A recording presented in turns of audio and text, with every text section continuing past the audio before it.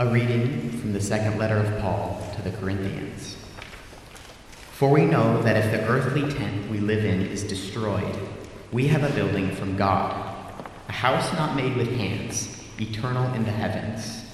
For in this tent we groan, longing to be clothed with our heavenly dwelling. If indeed, when we have taken it off, we will not be found naked. For while we are still in this tent, we groan under our burden, because we wish not to be unclothed, but to be further clothed, so that what is mortal may be swallowed up by life.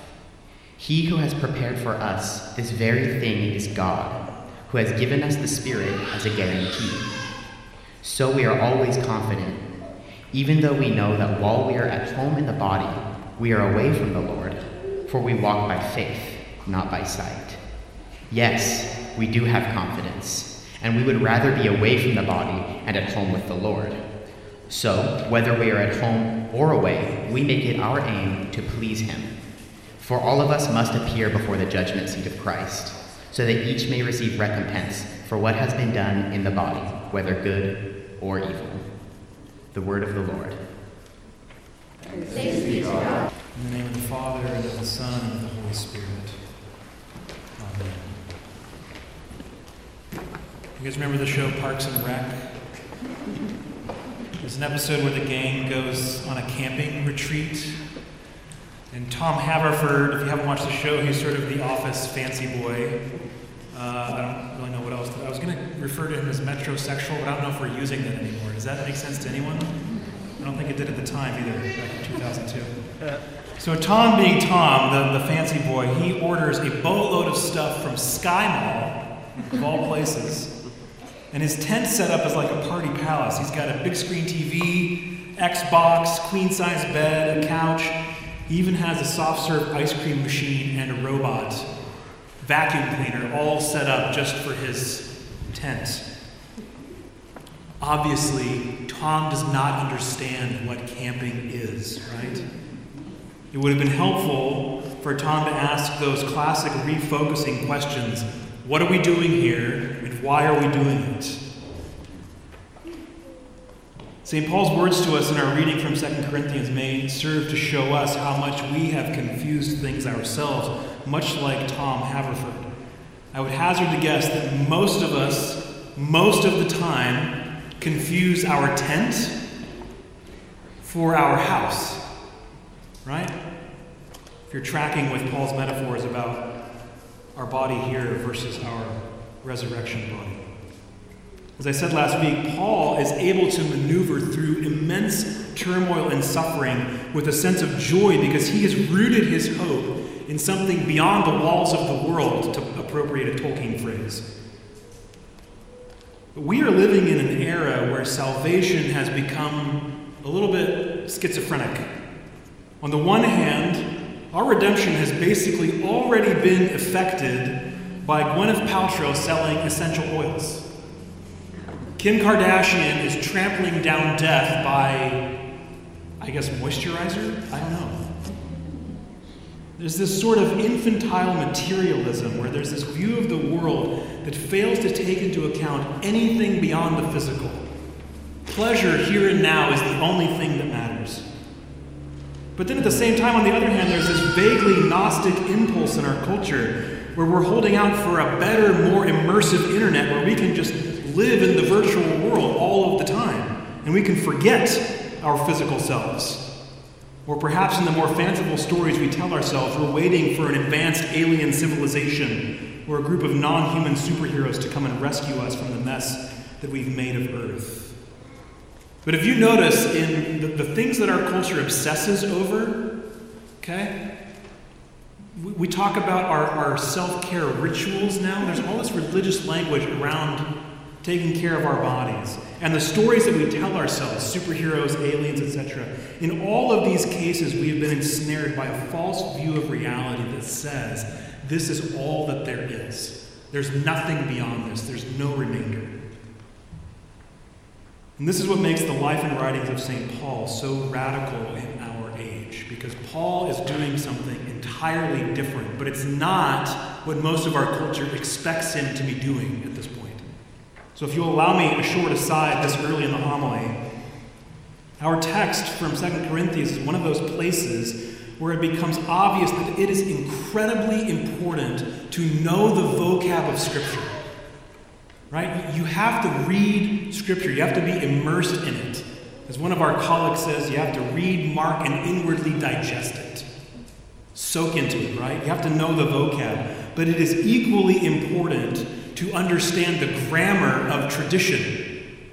Just having the vocab words doesn't mean that you're able to actually understand what's being said. And so if you only have the vocabulary, chances are you're going to miss that Paul is threading a uniquely Christian understanding of physicality here without pitching off into the ditches on either side of this road, materialism on the one hand, or a sort of Gnostic disembodied spirituality on the other.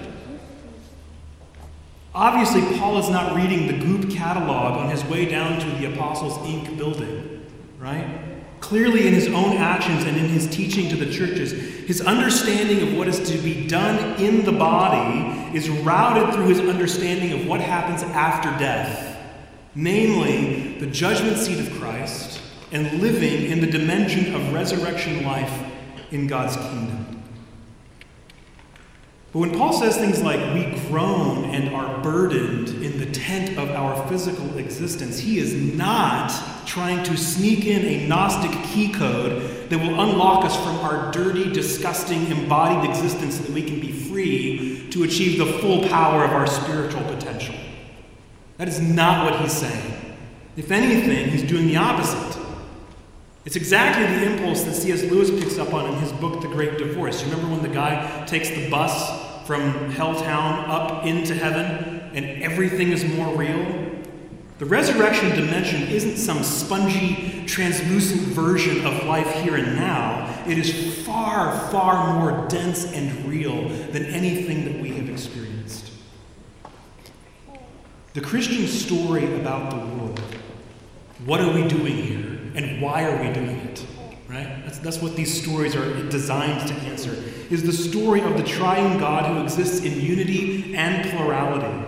And this God is himself goodness, beauty, transcendence. He is himself being. He is not a being among other beings. He invented the very idea of existence. And the existence that he has brought about is rich and varied and physical, and it is declared to be good, good, good, and very good. And the crown jewel of his creation is an iconographic work of himself, humanity. Humanity lives at the frontier intersection of spirit and matter, right? We're not angels, we're embodied. But we're also not animals, we're spiritual. We have been created with the capacity to encounter God. But this capacity cannot be located in one of our constituent parts if you carve us up just right. You don't simply encounter God mentally. You don't simply encounter God spiritually or emotionally. You encounter him as the whole you. Dust and breath, matter and spirit, body and soul. And this through line about the human person and what it means to be a person capable of encountering God continues through the entire Christian story. This is in part why the church hammered out over centuries in 7 ecumenical councils what it means to say that Jesus is fully God and fully man. As I've told you before, we sort of rattle that off. Yeah, Jesus is fully divine, fully human, as if we know divine, human. We have a lock on both of those categories. But the truth is, we don't. We really have no idea what is made up of divinity or even humanity. We don't even know what it's really all about. And it is Jesus himself who reveals both of those things to us. Because Jesus is the only person to have ever lived wherein his entire earthly existence was of unbroken communion with his Father, which is something that all of us were designed for. He's the only one who has done it. So we can't just think about, well, I know a human being is this, and so we'll squish Jesus into that category. No, Jesus reveals to us what it truly means to be human, which informs St. Paul's hope, the way that he can say continually we're walking by faith and not by sight. St. Paul is not hoping for the singularity. His hope in resurrection life isn't some spiritual metaphor for the nice feelings that accompany springtime, nor is it about getting to live for a really, really, really long time. This is not about a generic humanity being metaphorically reborn through some sort of vague spiritual, psychological, emotional enlightenment. Paul's entire life has been reoriented by an encounter with a person, not a set of ideas, a person. This is so important. One of the unintended consequences of the Protestant Reformation was to move away from an emphasis on encountering God, largely through the sacramental life of the church, and to instead focus on the articulation of ideas about God. Over the centuries, of course, even this ability to articulate ideas about God has devolved largely into a set of vague feelings expressed by an even vaguer set of words. Christianity in the modern West has been reduced into the most flimsy of all things. It's become a spirituality. It's gutted and toothless, and it's about on par with crystal necklaces and essential oils. I don't know why I'm picking on essential oils so much. They're really not bad, but they're not going to save your life. Christianity in this scheme has been reduced to what Father Schmemann would call the very categories of this world. We don't need something from the very categories of this world. We need something breaking in from the outside, becoming us, right? When Father Schmemann uses that phrase, he does so in the context of talking about the movement of ascension in the liturgy, that we are being drawn upward. And he goes on to say this. It's another long quote, but I couldn't figure out where to cut it off because it's too good. He says, the very goal of this movement of ascension in the liturgy is to take us out of this world and to make us partakers of the world to come. In this world, the one that condemned Christ and by so doing condemned itself, no bread, no wine can become the body and blood of Christ. Nothing which is a part of it can be sacralized, made sacred. But the liturgy of the church is always an anaphora, which is the Eastern term for the Eucharist prayer, right? It's a lifting up. It's literally what it means, lifting up. It's an ascension, he says. The church fulfills itself in heaven in that new aeon, that new age, which Christ has inaugurated in his death, resurrection, and ascension, and which was given to the church on the day of Pentecost as its life, as the end toward which it moves. In this world, Christ is crucified, his body broken and his blood shed, and we must go out of this world. We must ascend to heaven in Christ in order to become partakers of the world to come.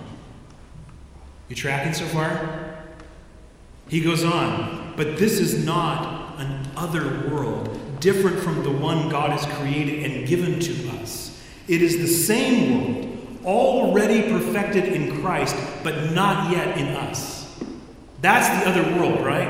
It's the world that Christ came to perfect. He says it is our same world redeemed and restored in which Christ fills all things with himself. And since God has created the world as food for us and has given us food as means of communion with him, of life in him, the new food of the new life which we receive from God and his kingdom is Christ himself. He is our bread, because from the very beginning, all our hunger was a hunger for him, and all our bread was but a symbol of him, a symbol that had to become reality. He goes on. He became man and lived in this world. He ate and drank, and this means that the world of which he partook, the very food of our world, became his body, his life. But his life was totally, absolutely Eucharistic.